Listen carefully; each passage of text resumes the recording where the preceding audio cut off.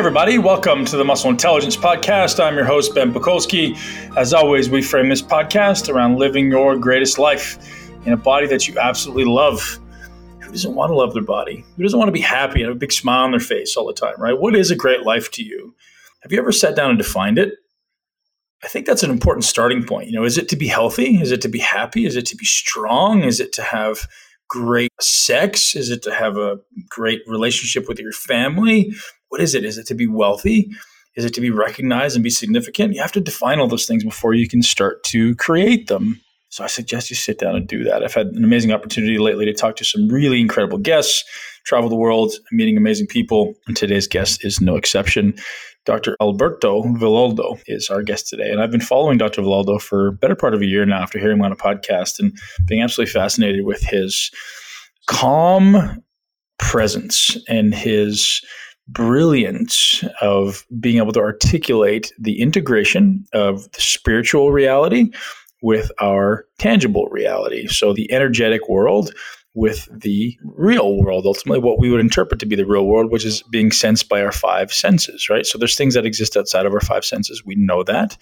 If our visual field takes in 90% of our information that is interpreted by our brain, and our visual field is only seeing 1% of the visual spectrum or of the total spectrum of light, how interesting is that to think about that? Anyways, that's like watching those movies or videos on YouTube where you're kind of getting perspective on things. It's important.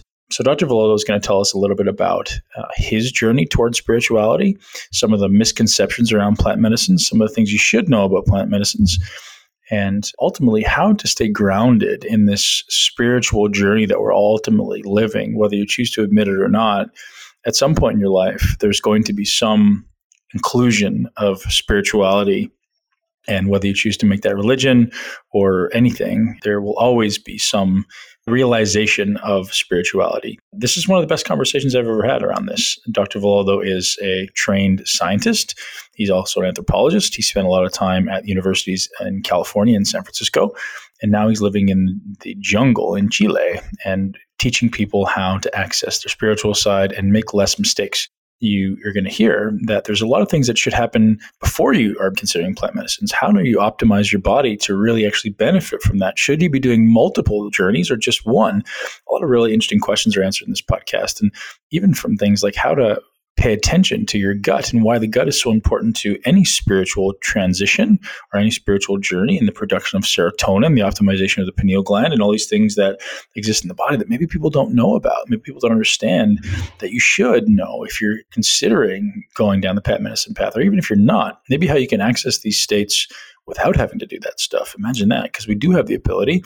All these substances that people are chasing through plant medicines already exist in your body. And you just need to learn how to bring them out. So I hope you enjoy this podcast. I know I did. Dr. Villoldo is an absolutely brilliant man with such a beautiful energy. It was awesome to talk to him. Loved it. I hope you guys love it too. Share it with at least one person that you know will love it as well. This podcast is brought to you by Four Sigmatic. If you guys are into this spiritual space and optimizing your mind, optimizing your life, get over to foursigmatic.com right now and pick up some mushrooms. My favorites, as you guys know, I'm going to brag on these things every day. If you're not already taking lion's mane, do so. I hope Four Sigmatic one day sells out of lion's mane because of all of the talking I do about it. They've also got some really new, interesting superfood products that I've been experimenting with a little bit. So they've got a superfood protein that I really like. Tastes awesome. They've got some superfood masks and things that you can put on your face and you can eat, which is super interesting. Ashley and I were talking about that on a podcast recently on one of our Q&As. I was ironically sitting on my desk and she was saying how she was just putting it on her face, but also eats it in her oatmeal. What a good combination. But at least it shows the quality of the stuff that's going on in your body and things that are natural to heal your body from the outside and the inside. Without further rambling from me, head over to foursigmatic.com and check out all of their mushroom products. Pick up what you can, 15% discount off this order and all of your orders if you use the code MUSCLE. I hope you guys enjoy the show with Dr. Alberto Villoldo.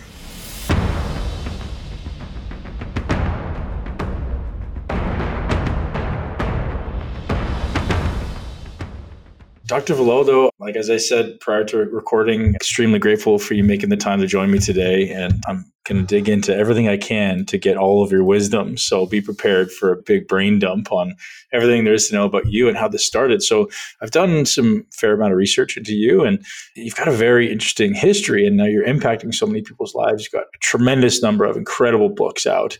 And I'm just curious because I think a lot of people right now in society are going down this path of spiritual realization, maybe some conscious awakening happening around the planet. Yep. But you did that, maybe 40 years ago, it seems?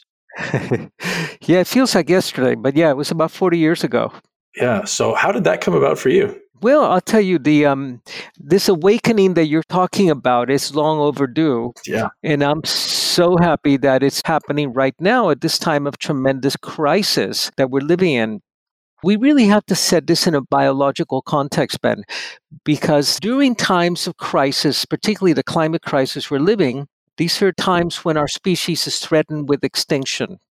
And when we are threatened with extinction is when we can take a quantum leap, not just to evolve incrementally by acquiring new skills and new traits, but quantum leaping into becoming a whole new human.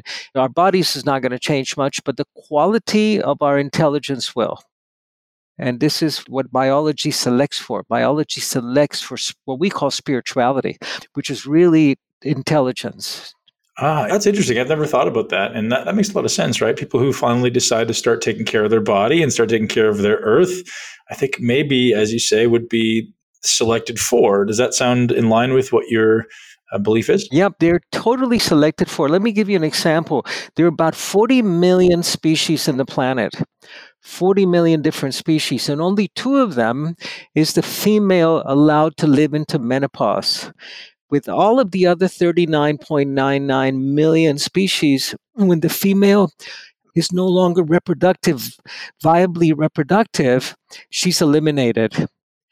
So only in 2 species, and they're the most intelligent species in the planet, in humans and in orcas, is the female allowed to become a grandmother, to go to menopause. They're becoming the storehouses of wisdom.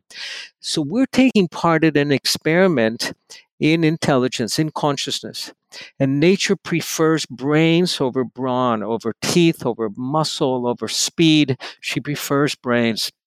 And the 2 biggest brains per body weight ratio species are humans and orcas. And we're allowed to live long and healthy lives and not die young like every other species in the planet does. Very interesting. So why do you think the spiritual awakening is happening now? Do you feel it's a result of necessity because, of the number of people coming onto the planet, and it seems like if we're not becoming aware, we're going to end up killing the species? Is that just out of necessity? That's a definite possibility.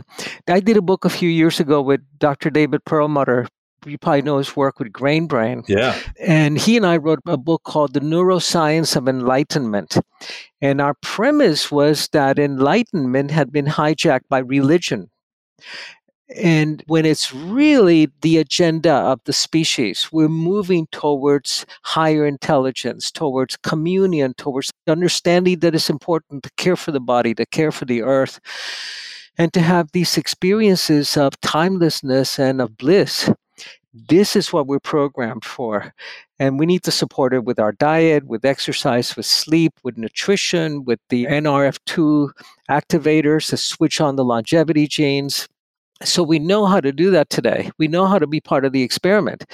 And this is, of course, the N=1 experiment, where my experiment is called Alberto. Right. Yours is called Ben. Yeah. And that'll place us in an outlier of the bell curve, not in the big fat part of the middle where people die from cancer and dementia and heart disease, but really is an outlier that can experience exceptional performance and exceptional awareness. So that was actually the book that really got my attention to follow you, was The Neuroscience of Enlightenment, because I'm very much into trying to understand how the brain works and bridge the gap between this consciousness piece and enlightenment, and how do we kind of integrate these things? And is enlightenment like really a thing? And is it something we could find and attain within realistic means?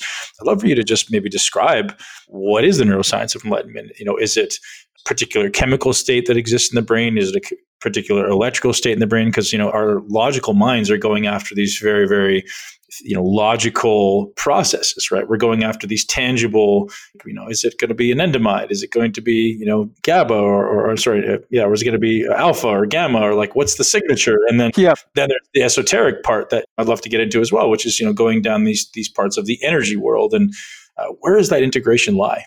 It lies at all of these levels. I spent about 25 years. I was a professor at the University of California, and then went to the Amazon to work with the Amazon shamans who didn't have MRIs and they didn't have technology, but they had studied the mind from the inside. So I worked with their sacred plants. I took ayahuasca at the headwaters of the Amazon 45 years ago before it was popular, and also studied how these ancient explorers used the mind to turn within instead of turning it without, like we do in our Western science. And they speak about 4 levels of creation, that the Great Spirit created the world at 4 levels. And they call them the level of serpent, which is the literal level of tables and molecules and brain chemistry. The level of jaguar, which is the level of the mind, of beliefs, and of creating psychosomatic disease. And the level of stress with all the chemical responses that go with it. The third is the level of hummingbird, which is the level of the sacred. And the hummingbird is such a great metaphor because it drinks only from nectar. It's no longer working on its own crap, and its mommy issues and daddy issues and scarcity issues and self-esteem. It's drinking only from nectar and is seeing possibilities where everybody else sees only problems. And then the 4th level was the level of eagle. And there you experience only the energetics, the essence, and not the form. But you need to address it at these 4 levels. We need to understand the brain chemistry, and I'll take you through some of that if you're up for it. I would love to. Now, is that an ascension? So it sounds like that's kind of an ascension toward, right? So we started at the reptile, I think it was, and then, progressing upward. Precisely. And it's curious because these correspond to the 4 different brains that we have. We have a reptilian brain that we share with the reptiles. We have a mammalian brain that we share with the mammals, and that's the brain of the emotions.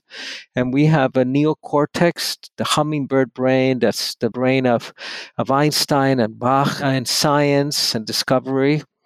And then we have the eagle brain, which are the prefrontal cortex, which is what some neuroscientists are calling the God brain or the cosmic brain.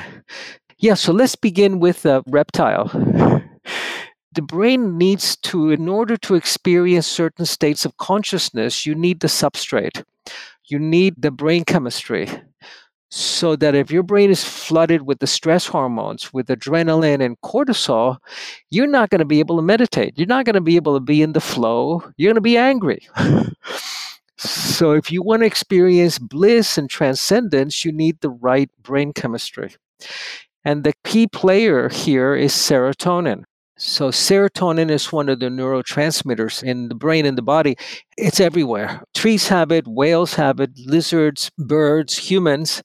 Most of our serotonin is produced in the gut. So if your gut flora is been wrecked by antibiotic use, you're not going to be producing serotonin. If your gut flora is working well, you're going to have a good supply of serotonin, which then every night the pineal gland tweaks serotonin and turns it into melatonin so we can sleep.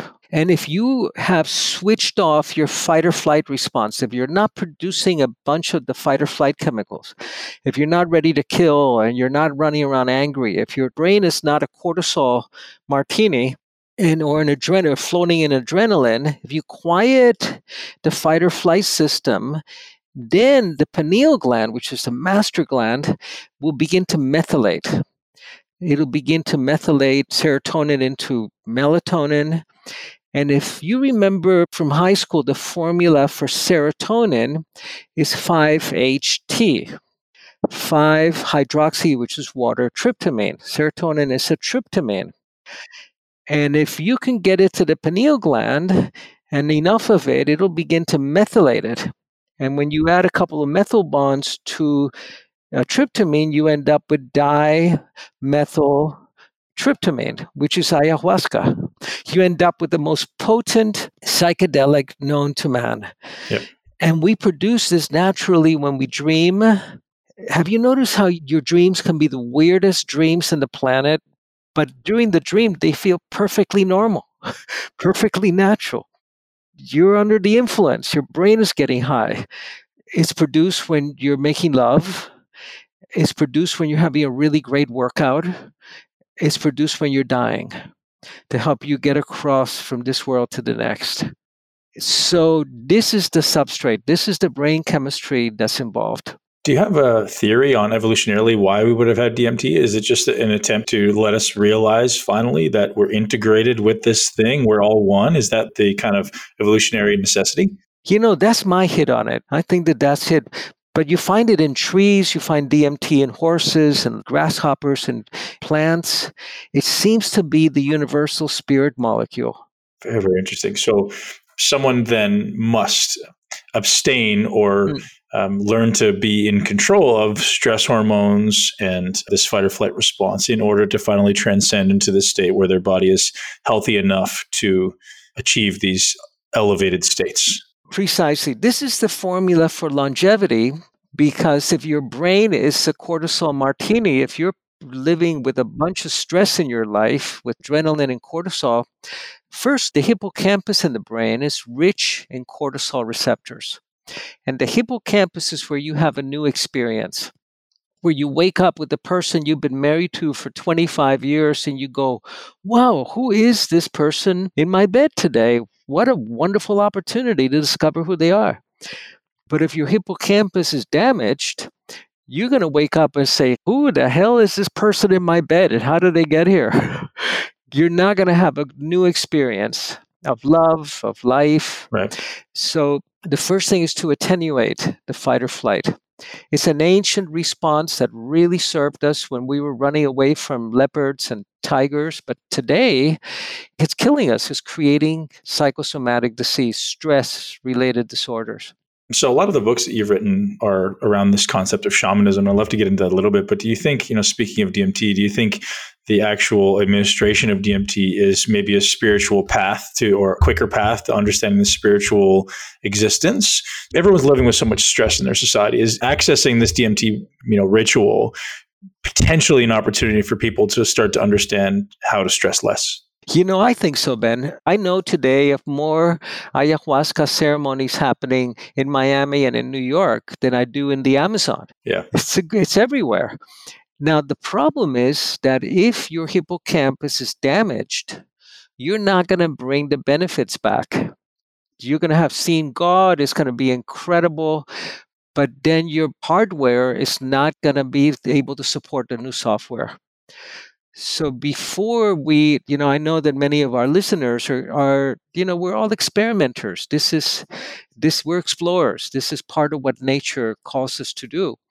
To repair the hippocampus first. And the things that repair the hippocampus, one of those things is DHA, the omega-3 fatty acids. In 6 weeks, clinical dose of omega-3 of DHA, which is 2 to 3 grams or up to 4 grams a day, or a piece of wild-caught salmon every day, will upgrade the brain, will repair the hippocampus, will release the stem cells that are banked away in every organ in the body, but especially in the brain, so that when you do a ceremony like an ayahuasca ceremony, you can bring back the gifts and not just schedule one for the next following Sunday.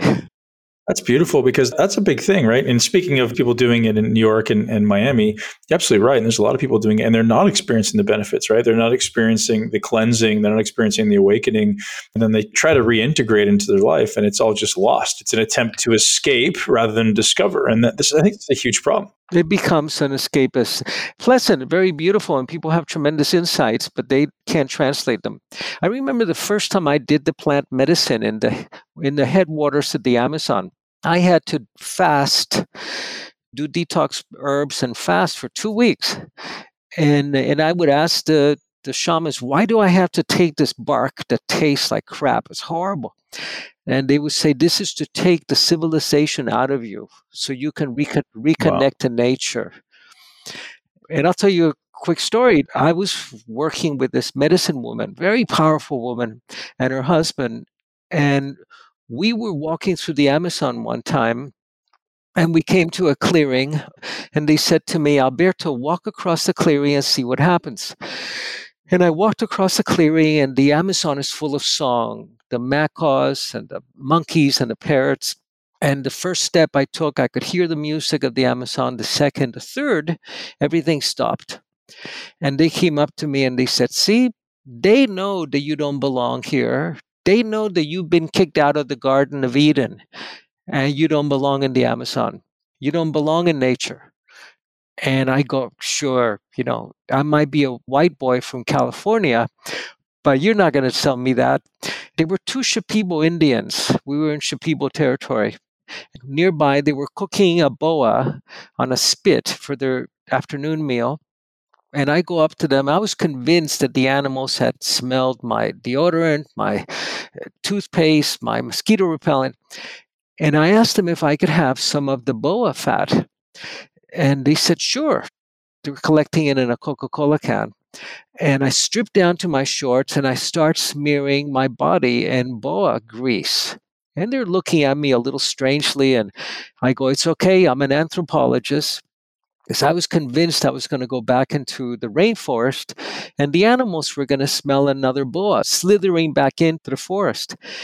Well, I go back to the edge of the woods. I take the first step. I'm buck naked except for my shorts, lathered in boa grease. The second step is full of song. The third step, and everything stops again, except for about 600 flies that I had around me.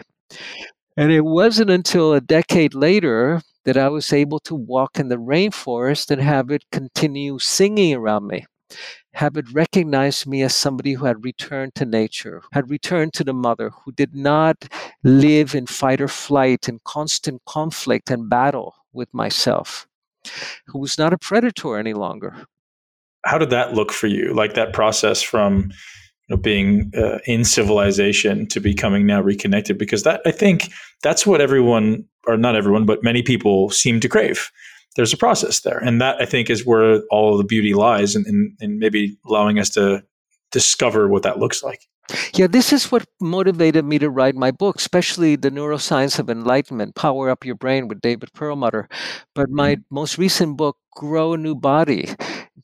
We're programmed to regenerate, but it's the stress response. It's the adrenaline, the cortisol that keeps us angry at ourselves and at the world. I had to heal the anger that I had towards myself, towards God, towards my family, towards women. And once I did that, then the Amazon welcomed me. I was able to go back to Eden, back into the garden.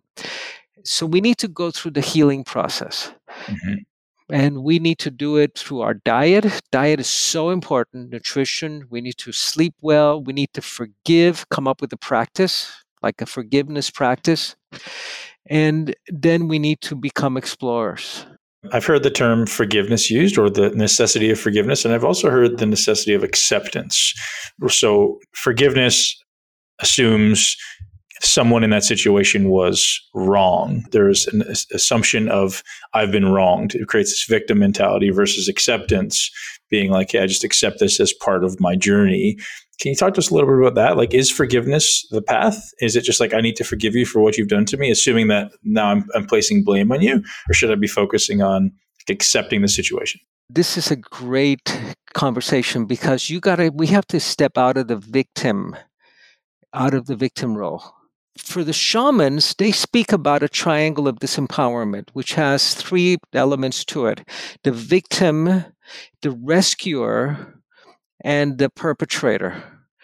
And while we're caught in that triangle, we just keep switching roles. We keep rescuing people. We keep becoming the aggressor, the one that hurts people, or we're the victim that needs to be rescued. So we have to step out of those altogether. For the indigenous people, these three roles become the indio, the Indian who's the victim, the conquistador that came from Spain and destroyed them, and the rescuer is the priest.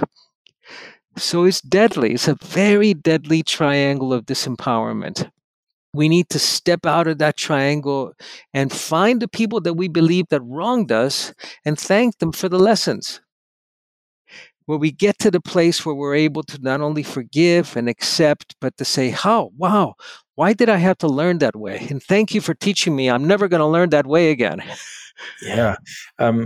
Coming back to this conversation around the neuroscience, we brought up the pineal gland, and there's been some conversation, and not to be a conspiracy theorist, but there's been some conversation around how fluoride or certain chemicals in our water and our food supply can negatively impact the pineal gland. So, any experience or thoughts around dietarily what we should be avoiding, perhaps, or dietarily what we should be including in our diet, just as around how it influences brain health, particularly the pineal gland? You know, Ben, this is a really hot topic. I personally have a water filter that filters out fluoride because there's no science behind the idea that fluoride helps you protect your teeth. Absolutely none. Right. And fluoride seems to calcify the pineal gland. And the minute it becomes calcified, you're not able to produce DMT. You're not able to understand your interconnectedness with all things. You slip back from that higher brain into that mammalian brain that lives in fear. And it's very easy to control the people who live in fear. Yep. It's very difficult to control people that are free. Has there ever been anybody who actually explored that? Like, I'm curious, I thought maybe you would come across somebody and that actually explored, not whether or not it was done insidiously or being a conspiracy theorist, but like, is there a direct correlation with fluoride calcifying the pineal gland? And we know that if the pineal gland is calcified, we can't access these states. Is that a direct correlation that I can make that assumption? I've looked at the literature, I've looked at the research. The problem with studying the brain is the only organ in the body you cannot study without killing your subject. Right. So it's a problem. Right. But we have to remember also that scientific maxim that correlation is not causation.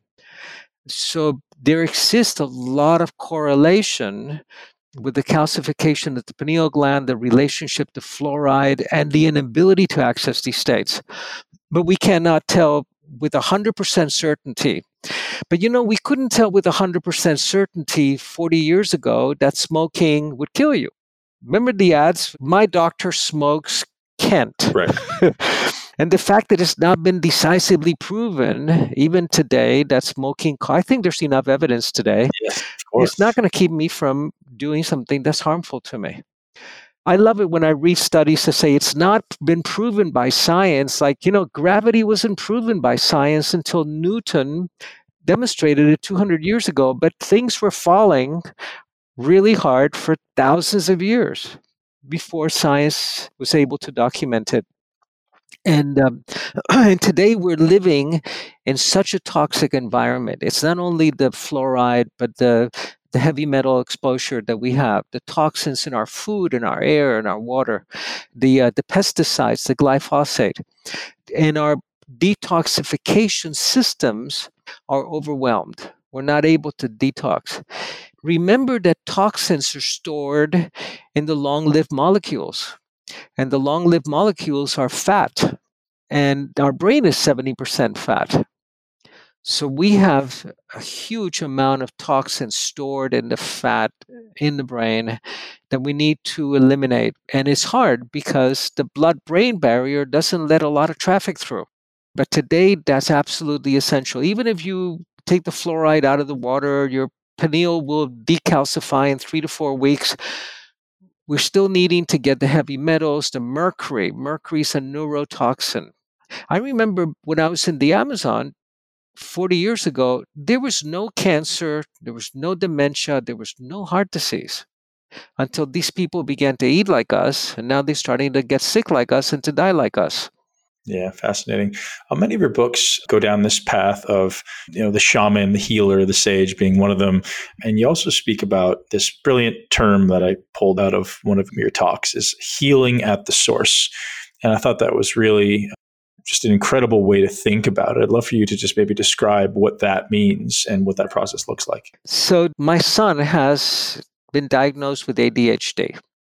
And from the Western medical standpoint, you get diagnosed with ADHD, that's considered a Ritalin deficiency. It's like, exactly right. Wait, How old is your son? My son is now 26 years old, and he's off. He was on Ritalin for a short while, and he's off Ritalin. He repaired his hippocampus, taking the fish oils, and he's learned to look at ADHD as part of the biology experiment that we're all part of, where he can multitask much better than any of us. So he's looking at what the opportunities are. But what is the source? We treat symptoms. In the West, we don't have a healthcare system. We have a disease care system. And we're treating symptoms. We're not treating causes. Right. We're not treating the source. So that's where the thought process comes, is looking at the emotions of the healing and going back through, or not the emotions of the healing, but the emotions of being one of the primary causes of disease. Psychosomatic, the stress level, the brain chemistry is one of the primary drivers. But secondarily, it's the disconnection from nature. I'm convinced that that's really at the heart of so many of the maladies of modern man. So being the experienced doctor you are, the experienced medicine man, is it, from an energy vibration thing where we have to reconnect with the earth as far as the resonant frequency, Schumann frequency, or is it just the whole vibration of, all of the cosmic rays and the sun and the earth and the whole integration of it? What are your beliefs as far as how someone living in an average world would need to reintegrate? What should we be paying attention to? Well, the first thing is what you put in your mouth. So what you eat, natural, organic, seasonal. You've got to not take life personally. The minute you don't take it personally, your stress levels goes way, way, way, way down. You need to repair the hippocampus so you can have a new learning experience. One of the ways, so there are a couple of tests for a damaged hippocampus. One of them is if you're driving on the freeway and anybody driving slower than you are is a grandmother who should not even have a driver's license. And anyone going faster than you are is a total lunatic who should be off the road. You've got a damaged hippocampus because it's all about me. And this is what the hippocampus is all about me. When you heal the hippocampus, remember 6 weeks DHA, high dose, or fresh wild-caught salmon every day in your plate, 8 ounces, 6 ounces. When you do that, it's all about we. What can we create together? You're not my enemy. You're not my adversary. You're my collaborator. You're not the person that hurt me, that wounded me. You were offering me a lesson. Life was offering me a lesson through this person that I demonized. Your whole perspective changes. And here's where the shamanic teachings come in, because the shamans speak about dreaming our world into being. And what we perceive, that all perception is projection. Everything that we perceive in the world, every situation we interpret is a projection of an internal map that we carry within us. If you can change the map, the world changes. Fascinating. Very, very fascinating. What does your day look like? You're living in Chile right now. What do you do most of the time? Well, we have a retreat center in Chile where we actually do grow new body programs, where we are able to switch on code in our DNA that's in password protected regions now that will trigger regeneration, where you can first, there's nobody in the planet older than 7 years. Because every 7 years, we grow an entirely new body. So the thing is, do you want to grow a body that's just a slightly older, more wrinkled version, or do you want to grow a vibrant, healthy, vital body that will take you to 120? And we know how to do that today. That's the beauty of it. We know how to do that with diet, with food, with the neuronutrients, the brain nutrients. And our premise is that you have to access the higher cortical regions in the brain. You have to access higher intelligence to create psychosomatic health. And this will unlock, this is what nature is looking for, intelligence. It'll give you the password to these regions in our DNA that will trigger the release of stem cells that are banked in every organ in the body to regenerate the body. So for someone who's sitting at home, in the concrete jungle of North America or in Europe somewhere, and they maybe don't have the ability to get down to Chile to spend time with you in this recovery facility or optimization facility, what could be some, first line interventions, first line steps to start healing their brain and getting into this higher level of consciousness? In Chile, we're booked up. We have a 2-year waiting list actually in our programs here, but you can do it at home. It's in my book, Grow a New Body. What systems do you regulate? And we can go into some of these systems. I know that your listeners are very savvy in the science, but if you can downregulate mTOR, which is a protein sensor, if you can downregulate the IGF-1 after a certain age, you're going to be preventing the dementias and the cancers and the heart disease that are untreatable today, but they're preventable. Right.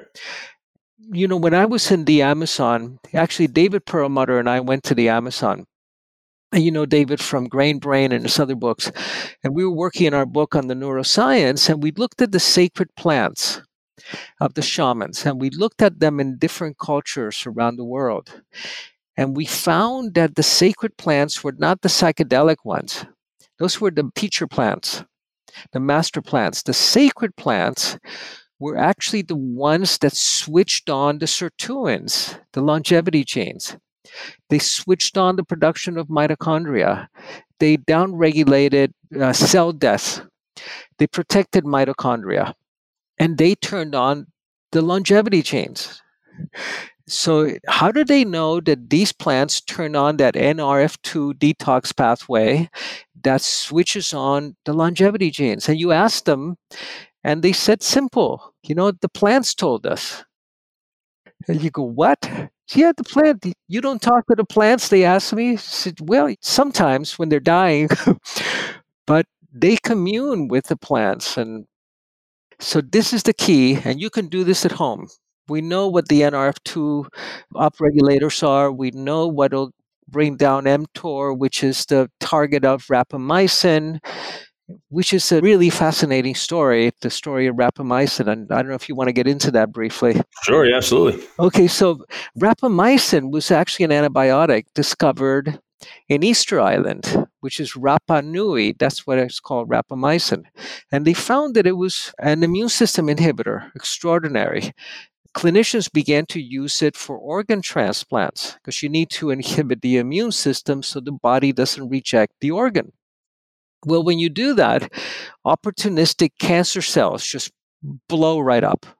They say, hey, the immune system is down, let's have a party, let's reproduce, and you get cancers, and you're pretty dangerous. But they found that people that were given rapamycin did not get cancer, despite being on an immune suppressant. They did not get dementia. They didn't get heart disease. So about 20 years ago, researchers began to look at what was the target of rapamycin, and which is they call TOR, target of rapamycin. And for mammals, it's called mTOR, mammalian target of rapamycin. They still haven't found it, but they discovered that it's an ancient protein sensor that developed around 2,000 million years ago and that regulates aging. It's one of the regulators of aging. So would you recommend rapamycin supplementation for somebody then? Would that be something that's going to block that pathway? There's people researching that, and there are actually people doing that, but it's a little bit dangerous because you've got to be very fit, makes you prone to heart disease, heart attacks if you're not very fit, and it is an immune suppressant. So it's not commonly used or available. But we know how to downregulate mTOR. We know that certain animal proteins, that you got to cycle your animal proteins. Instead of eating them every day and 3 meals a day, you've got to cycle them. If you're going to protein supplement, try the vegetable proteins, but cycle the animal ones. And then the second system that you want to downregulate is called IGF-1, which is a sugar sensor. And this developed around 500 million years ago because there were no carbohydrates in the planet until 500 million years ago, more or less. See, what happens originally in the planet, we had bacterial life, protein-based life forms. And they were feeding on the chemicals in the primordial soup. And their mechanism of getting energy was called chemosynthesis because they were feeding on chemicals. And then there was a big food crisis happening, and they began to eat each other. And a quantum leap occurred at this point. And the quantum leap was the appearance of the new smartest bacteria in the world that could do photosynthesis, not chemosynthesis. They said, wow, there's all of this sunlight out here. Why don't we just feed directly on light? This is so cool. And they became the smartest, most successful bacteria, and they began to feed on the carbon dioxide in the environment and produce oxygen, which is what plants do when they do photosynthesis. They take CO2 and put out oxygen. And they were having a great time until this is when we began to find plant life appearing, which are carbs and sugars, and the sugar sensors appear. And what happened then is that the level of oxygen in the atmosphere began to get so high and so concentrated, and oxygen is very, very toxic. If you scuba dive, you know that after a certain depth, you've got to go on nitrox because oxygen is so toxic. That they caused what archaeologists called the Great Oxygenation Event or Great Oxygenation Crisis, where 99% of all life forms died. And the most successful life forms in the planet were now not the ones that did photosynthesis, but the ones that became the oxygen breathers, that were able to breathe oxygen. And they're still around today. They're mitochondria. They're part of every cell and every living creature. Plants have mitochondria. Every animal has them. And they're the oxygen breathers. They produce CO2, and the plants take CO2 and produce oxygen for us. So these ancient systems developed to tell you when you could reproduce. Because, for example, during World War II, women stopped being fertile. They could not reproduce because it was starvation. There was no food. And having a baby is a very energy-intensive process. And nature will not let you do that. Instead, it will take you into repair, hoping that you will make it to the next spring and have enough food so you can reproduce. And that's why we find that fasting is so powerful, because it triggers the repair systems that are very ancient systems that hope to take you to the next reproductive season. So if we can downregulate these two systems, cut back on our sugars, cycle our protein, our animal protein, we're going to be creating extraordinary states of health and detoxifying the body and switching on the repair mechanisms.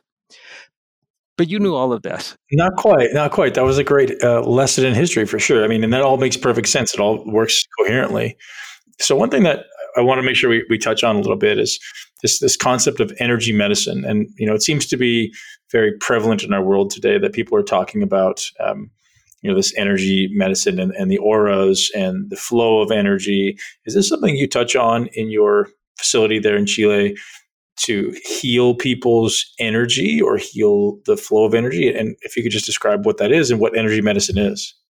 Well, energy medicine happens at many different levels. At a most biological level, it's mitochondrial medicine. How do you repair and restore mitochondria? They're the energy producers in the body. Their respiration happens. They take oxygen, they combust, and they store energy. They produce a molecule called ATP, which is the energy storage molecule. And it's interesting because plants will take light and turn it into carbs, and then mitochondria take carbs and fats and turn it back into light. And they turn it back into this molecule called adenosine triphosphate, 3-phosphate. Phosphate is phosphorus, is what the kids' sparklers are made of, is light. Plants take light, turn it into life. Mitochondria take fuel and store it as light inside the body. Amazing symbiotic relationship. So we got to restore mitochondrial function through energy medicine, because they're also in charge of not only producing energy, but of the death clock, of apoptosis. They tell cells when they need to die. And when cells don't know that they need to die, we call that cancer. Cells that want to become immortal. But what the shamans do is they work with the energy field, with the luminous energy field that surrounds the physical body, and that it's an information field that contains the information about how you will get sick, how you may age, how you may repeat your family's dramas and illnesses, and how you might die. And what the shamans learned to do was to upgrade the information in the field so you wouldn't have to have disease happening in the body. So, it's brought to my attention that the human beings can see 1% of the visual light spectrum. So would it be suggested that a shaman just has kind of trained themselves to see a different spectrum of this light that's irradiating or illuminating off of a person's body? Yeah, they sense it. They don't see it visually because their eyes have the same parameters that our eyes do. But they have ways of perception that are not relying on the physical eyes, but on your luminous eyes. What the mythical third eye, for example, which is the sixth chakra in the forehead, the center of the forehead, they are able to perceive through other senses, but then they take that signal and they transmit it extracerebrally to the visual cortex in the back of the head. And there, the visual cortex is the screening room, generates an image, and they believe that they're seeing it. But you know that that's not the case with the eyes because they'll see with the eyes closed as well. You can cover their eyes in a bandana and they'll still tell you what they see in the field. And not only they'll tell you how pretty the colors are, but they'll tell you all of the information, all of your history is recorded there. They can tell you who your grandmother slept with. If that's interesting to you. Very, very fascinating. I'm assuming that throughout your journeys, there's been quite a bit of medicine, plant medicine incorporated into your path to this shamanistic reality that you live. Are you able to share any of your thoughts or whatever you feel, compelled to share with the audience around experiences within the plant medicine world? My background is as an anthropologist, but I was working in a brain laboratory actually at San Francisco State University. And I've always been fascinated with the brain chemistry and why these plant medicines, why do they work? Why do we have receptors in our brain for these molecules? Why? Why is there a receptor for psilocybin in the brain or for ayahuasca or for LSD? Because they only work if there are receptor sites there. So, in some way, I'm convinced that our evolution is closely related to the access of these higher states of consciousness where the nature of reality becomes perfectly clear and transparent, facilitated by these medicine plants and by a skilled shaman. You need the combination of the two. If you have the powerful medicine plant, but you don't have a skilled shaman, you're going to have a trip. Maybe a nice trip, maybe a sexy trip, maybe a terrible trip. But if you're in the hands of a master, they will help you to become free of all of those things and ideas and limiting beliefs about who you are and about what you came here to do in this planet. And then, if you're lucky, you'll get a glimpse of what your mission is, how you can make a difference in the world, what you came to learn, and how you came to love, and how you came to be part of a revolution in consciousness at the time when the earth is possibly going through an extinction, the extinction of humanity, possibly. So for someone who's never experienced this stuff before, how do you advise going about it? Is it how do we vet a shaman? How do we understand who's an expert and who's a charlatan? Because to be honest, in my journeys, I've run into some shaman who are absolutely charlatan, right? Or they're quote unquote shaman, and my belief around their ability to see and help and heal is skeptical at best. So I'm very curious how someone who's unfamiliar with this stuff can start to dive into this world, short of reading your books, obviously, which is the first step. You have to be careful who you trust your brain to, particularly in an altered state. This is absolutely critical. So if you're going to work with a master, test them, ask them, how did you train? Where did you learn? Who were your teachers? What do you know? What's your agenda? Tell me, and talk to people that have taken medicine with that person. Now, what I would recommend and what the shamans have done for millennia is to what we're calling microdosing. So microdosing is actually taking a tenth of a regular dose of a plant medicine and having a mild experience. And then creating a safe and sacred space, a quiet space for yourself to reflect. If you want to go and hang out at the discotheque, that's a different experience. That's a rave, that's a party. Sure. But if you want to explore, become an explorer of the inner world, you have to find a still place and a quiet place in nature, ideally, and a vision quest. And you have to prepare for it nutritionally also. So you ideally want to fast for 2 or 3 days so you're in ketosis. Because remember, the lower brain that lives in fear, the mammalian brain, operates on sugars. That's his favorite food source. The higher brain loves beta hydroxybutyrate, loves the ketones, the fats. And if you do a 3-day preparatory fast, then you're already having the fuel available to get your higher brain into gear. And then the plant medicine can really open up extraordinary things for you. Now, if you've just had a Krispy Kreme donut before you go into a sacred ceremony with ayahuasca, you're going to be stuck in your lower brain, in the sugar brain. That's very fascinating. Anything else you'd recommend? I know you spoke about this 2-week preparatory phase that you went to in the beginning, and anything else you'd recommend short of the 3-day fast? Is it abstinence from certain things, certain substances perhaps to avoid versus take? Yeah, I think that if you're preparing to have an experience of communion, that it's important to prepare for it. So you avoid the sugars. Sugars are absolutely deadly.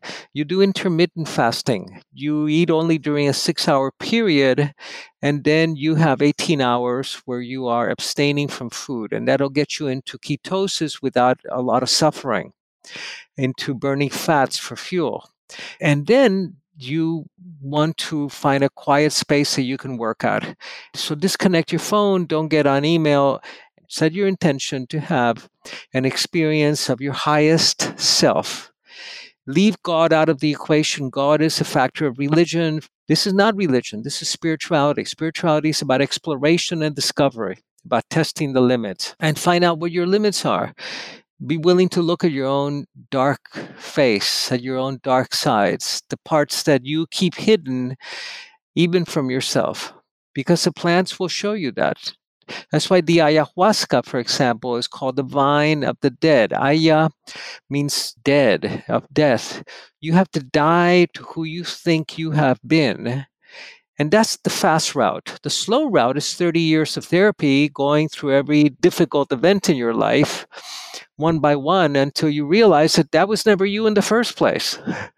So the ayahuasca is the path of death and resurrection and rebirth. Is one ceremony adequate? And we hear people doing, 4 ceremonies in 1 week. You hear people doing 1 ceremony a month in perpetuity. Do you have any recommended protocols or approaches for that? Prepare your body, prepare your brain. If you prepare right, 1 ceremony is all you need. It's like, I just updated my computer to the newest operating system. Right? Once I've got it downloaded and installed, I don't need to go back and reinstall Snow Leopard. Is that the new one? I downloaded it already. I just want to put it to work now. But most of us don't get it right the first time. It's kind of like relationships. It takes a couple of tries to get it right. But if your brain is broken, if your hippocampus is not functioning properly, if you're not able to integrate a new experience, it doesn't matter how many times you go back, it's not going to work. Upgrade the brain with the neuronutrients, DHA. It's in my book, Grow a New Body. You start by upgrading the brain. And then if you decide to go the route of plant medicine, do err on the side of too little at the beginning. Because if you do too much, you're going to begin to short the system out. You're going to slip back into fear. And you want to step into love and into the sense of communion with all of creation, and then bring that back and integrate it into your life. What type of diet do you follow now in your quest to obviously live in this elevated state over long periods of time? Is it predominantly vegetarian based, or is it going to be some meat from time to time, as you say? What's your focus? For millennia, we were hunters and gatherers. So we were lucky enough to find some roadkill or to catch a bison, and we would have a feast in the village, and then we might fast for 3 days or live on the nuts and the berries that we found along the way. So I tried to have a paleo-based diet, but primarily plant-based, nutrient-dense, calorie-poor, no sugars. I eat meat, but not frequently. Free range, grass fed, and I pray over my food. I bless my food, and I know that I get a lot of more nutrient value out of that experience. So the things to avoid are the things that cause inflammation. For me, if I touch a piece of cheese, I react to dairy. So I have no dairy in my life. As much as I love a nice piece of cheese.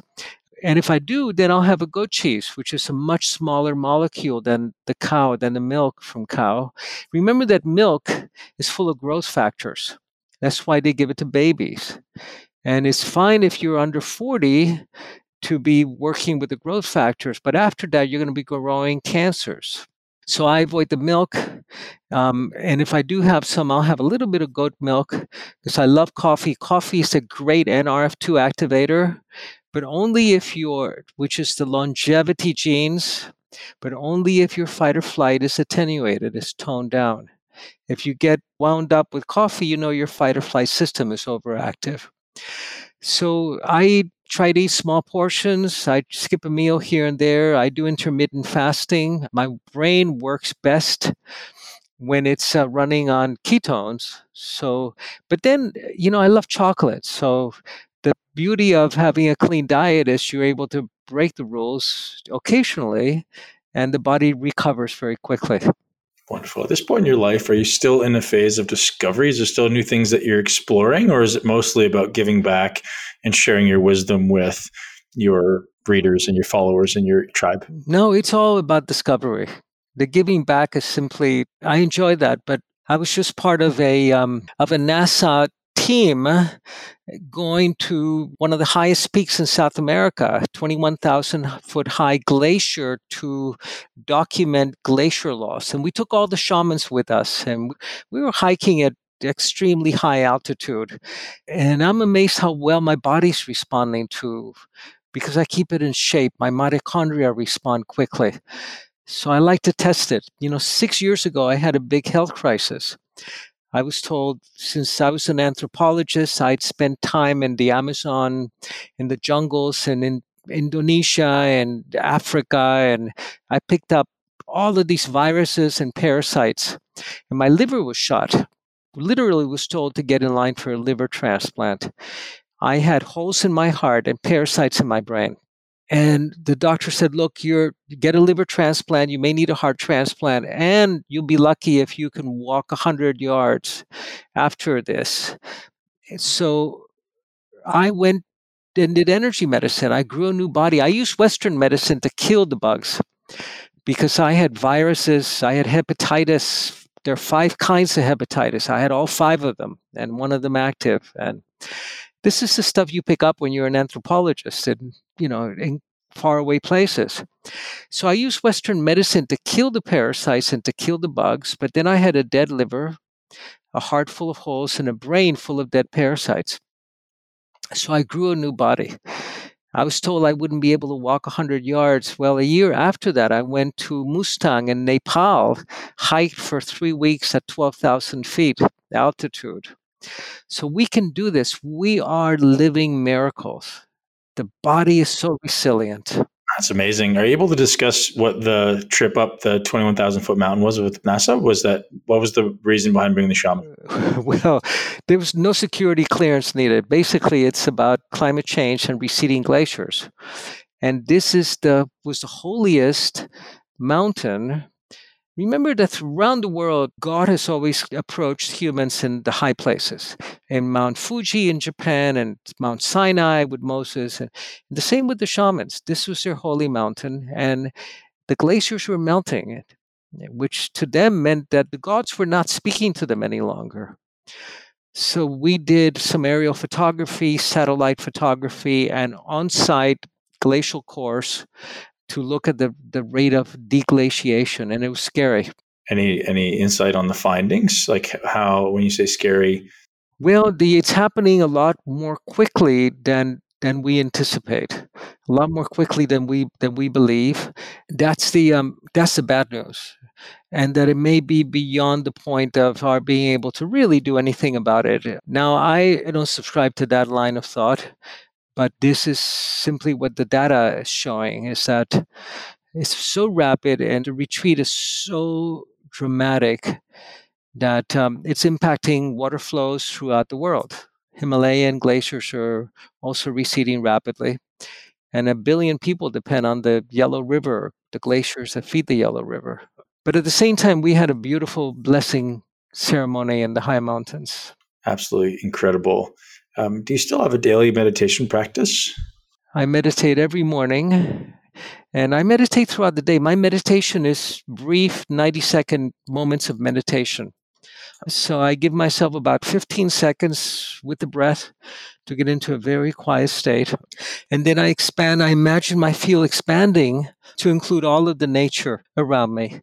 And I feel the trees breathing with me. I feel the river flowing within me. I feel the clouds within me, that I and creation are one. We're no longer separate. And 90 minutes later, I go back to the next book that I'm working on. It's 90 seconds, right? 90 seconds. I can't do it. I can't do an hour. No.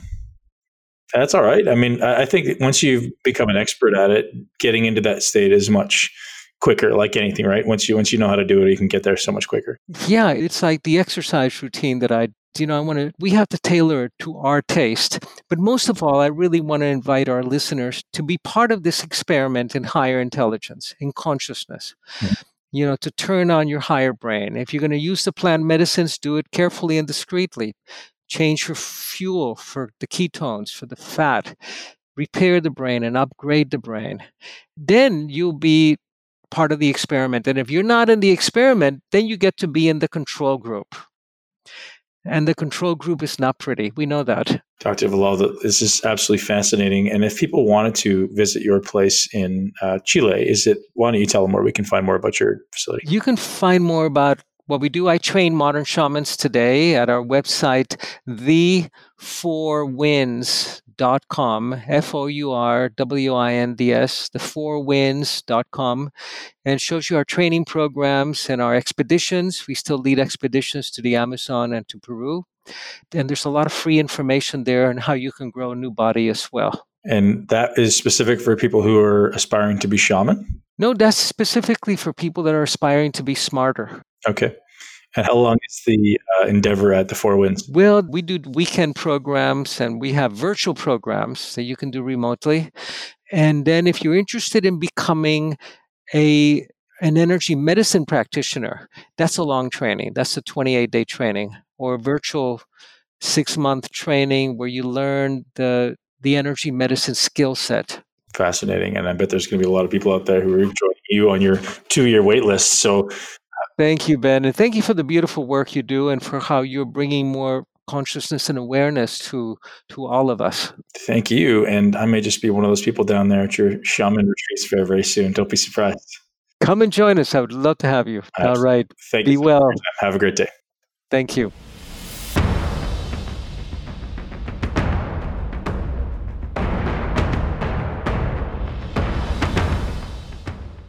All right, ladies and gents, that's a wrap. Thank you very much for tuning into the Muscle Intelligence Podcast. As always, I hope you love this podcast. And if you do, share it with at least one person you know that will love it and wants to live a great life. We all ultimately want to live our greatness, whatever that looks like to you. We're here to support it. And we're here to help you and educate you and help you put all the pieces together. It's such a hard journey sometimes, isn't it? It's hard to understand, what should I be doing? Do my genetics matter? And do my environment matter? Yes, all these things matter, and learning which lever to pull is kind of the mission of this podcast, is teaching you how to look at all of the integrated parts of this machine that we're ultimately living in and learn how to thrive. And every one of you has it in you. Every one of you has love in you. Every one of you has the ability to give love, accept yourself, and thrive. And when you do that as a foundation of life, if you learn to accept yourself and accept who you are and love yourself, your body will begin to reflect that. Your life will begin to reflect that. So again, I hope you guys are living with a huge smile on your face when you wake up every morning and saying thank you for everything around you. And regardless of how hard the season is for you right now, realize it's just that. It's a season. Springtime will soon be here. And for those of you thriving in the spring and the summer, keep on going. Ride it as long as you can. And again, welcome the obstacles, right? Take on the obstacles, knowing they're your only opportunity for progress and growth. I hope you guys are crushing it. Have a great day, guys. Share it with at least one person you know that will love it. Muscle Intelligence Podcast out. Thank you so much for tuning into Muscle Intelligence. If you enjoyed today's episode, please be sure to share it with at least one person you know.